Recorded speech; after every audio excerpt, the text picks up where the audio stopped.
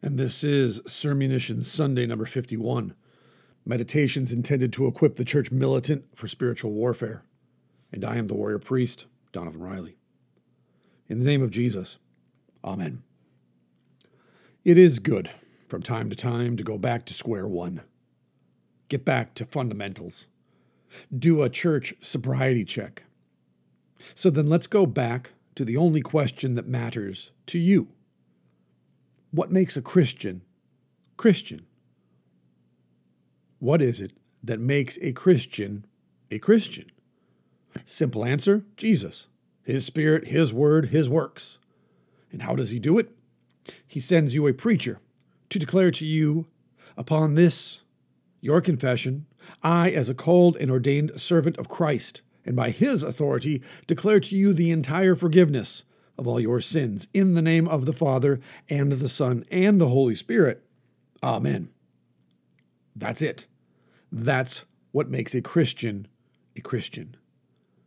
But Pastor, what about the Ten Commandments? What about them? God gave them to Moses for Israel, and you are not an Israelite. You, according to the Scriptures, are a dog Gentile, so the commandments are not for you. They don't make you a Christian in any ways. Jesus died to fulfill the whole law. And as the Apostle Paul writes to the Roman Christians, faith in Christ is the fulfillment of the law. But Pastor, what about living a certain kind of life, or living a good life, or living a moral life? Don't I have to live a certain way to be considered a Christian? No. The way you live may be a fruit of the Holy Spirit and His work in you, but you have no control over that. As the Apostle Paul writes, the Holy Spirit has mercy upon whom He has mercy. And so the way you choose to live is the way sinners have always chosen to live, selfishly, self-centeredly. In fact, there is nothing more damnable than someone choosing to act how they think a Christian should behave. Was Abraham acting like a Christian when he pimped out his wife twice to pharaohs? And yet Scripture calls him a saint. Was Samson acting like a Christian when he killed thousands of Philistines with the jawbone of an ass because they upset him? But Scripture calls him a saint. Was Peter acting like a Christian when he denied Jesus before and after his Savior's resurrection? And yet, he is called a saint. And what about you? What about you?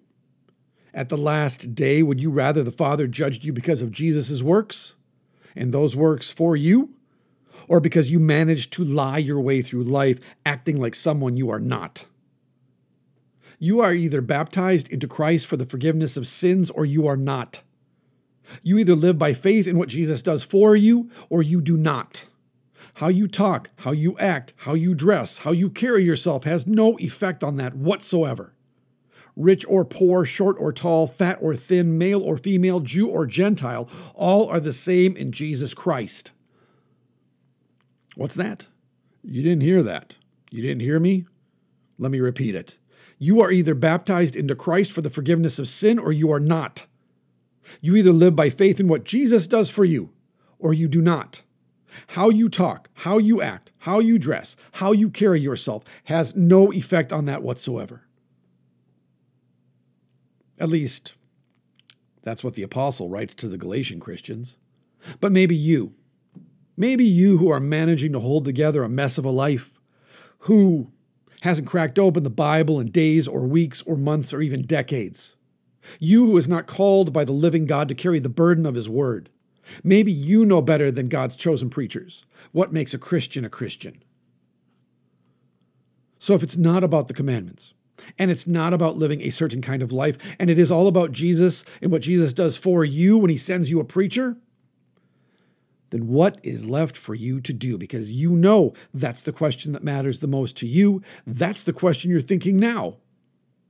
What is left for you to do then, if it's all that Jesus does for you? Answer: nothing.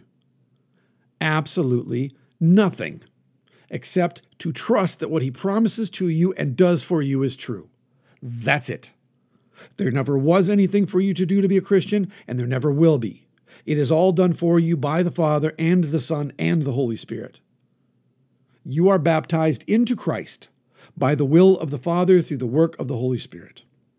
And so, Jesus Christ is preached to you, giving himself to you through the words of his preacher who is sent to you.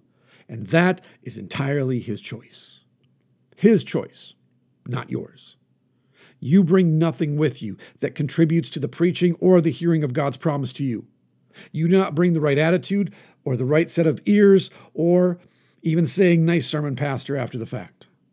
You are dead in sin, according to the apostle. Dead, sinner, you. So at best, all you can choose to do with God's promise to you is reject it, because his words do not invite you to help him with what he is doing for you day by day. The body and blood of Jesus do not depend on your acceptance of them. The only altar call that you will ever hear at this church from this pastor is, all is ready. Come and eat. Come and drink. Jesus now accepts you as his personal sinner, and he forgives you. And on the last day, you will not do anything to climb out of your coffin. You will not be expected to say the right words when Jesus calls you out of the grave.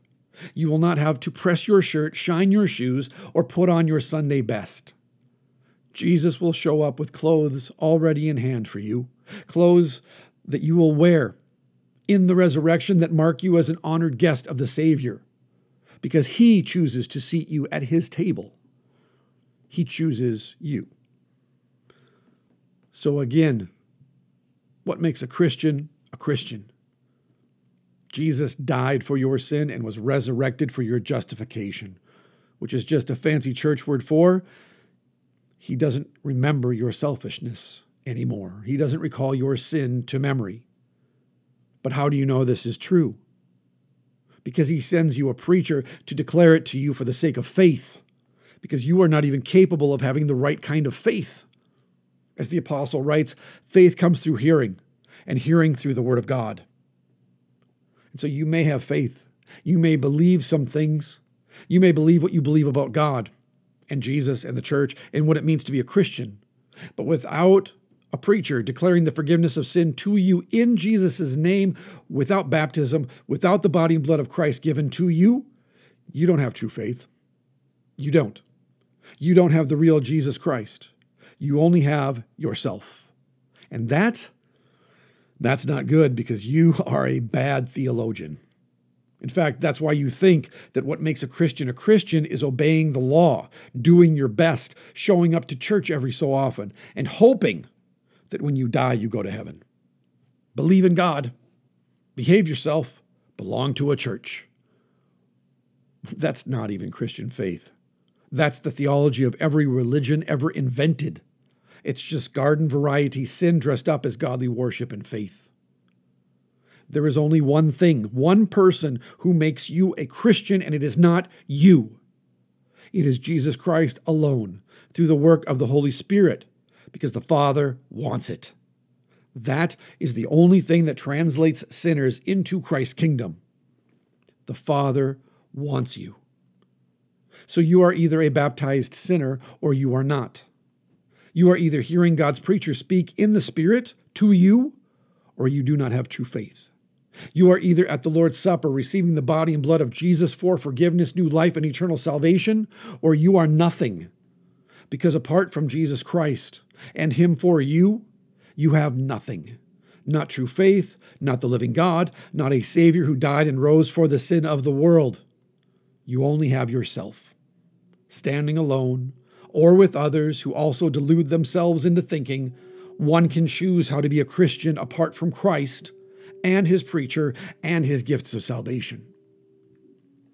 And so, for those of you who have been called and gathered here by the Holy Spirit, let's confirm once and for all that you are in fact a Christian.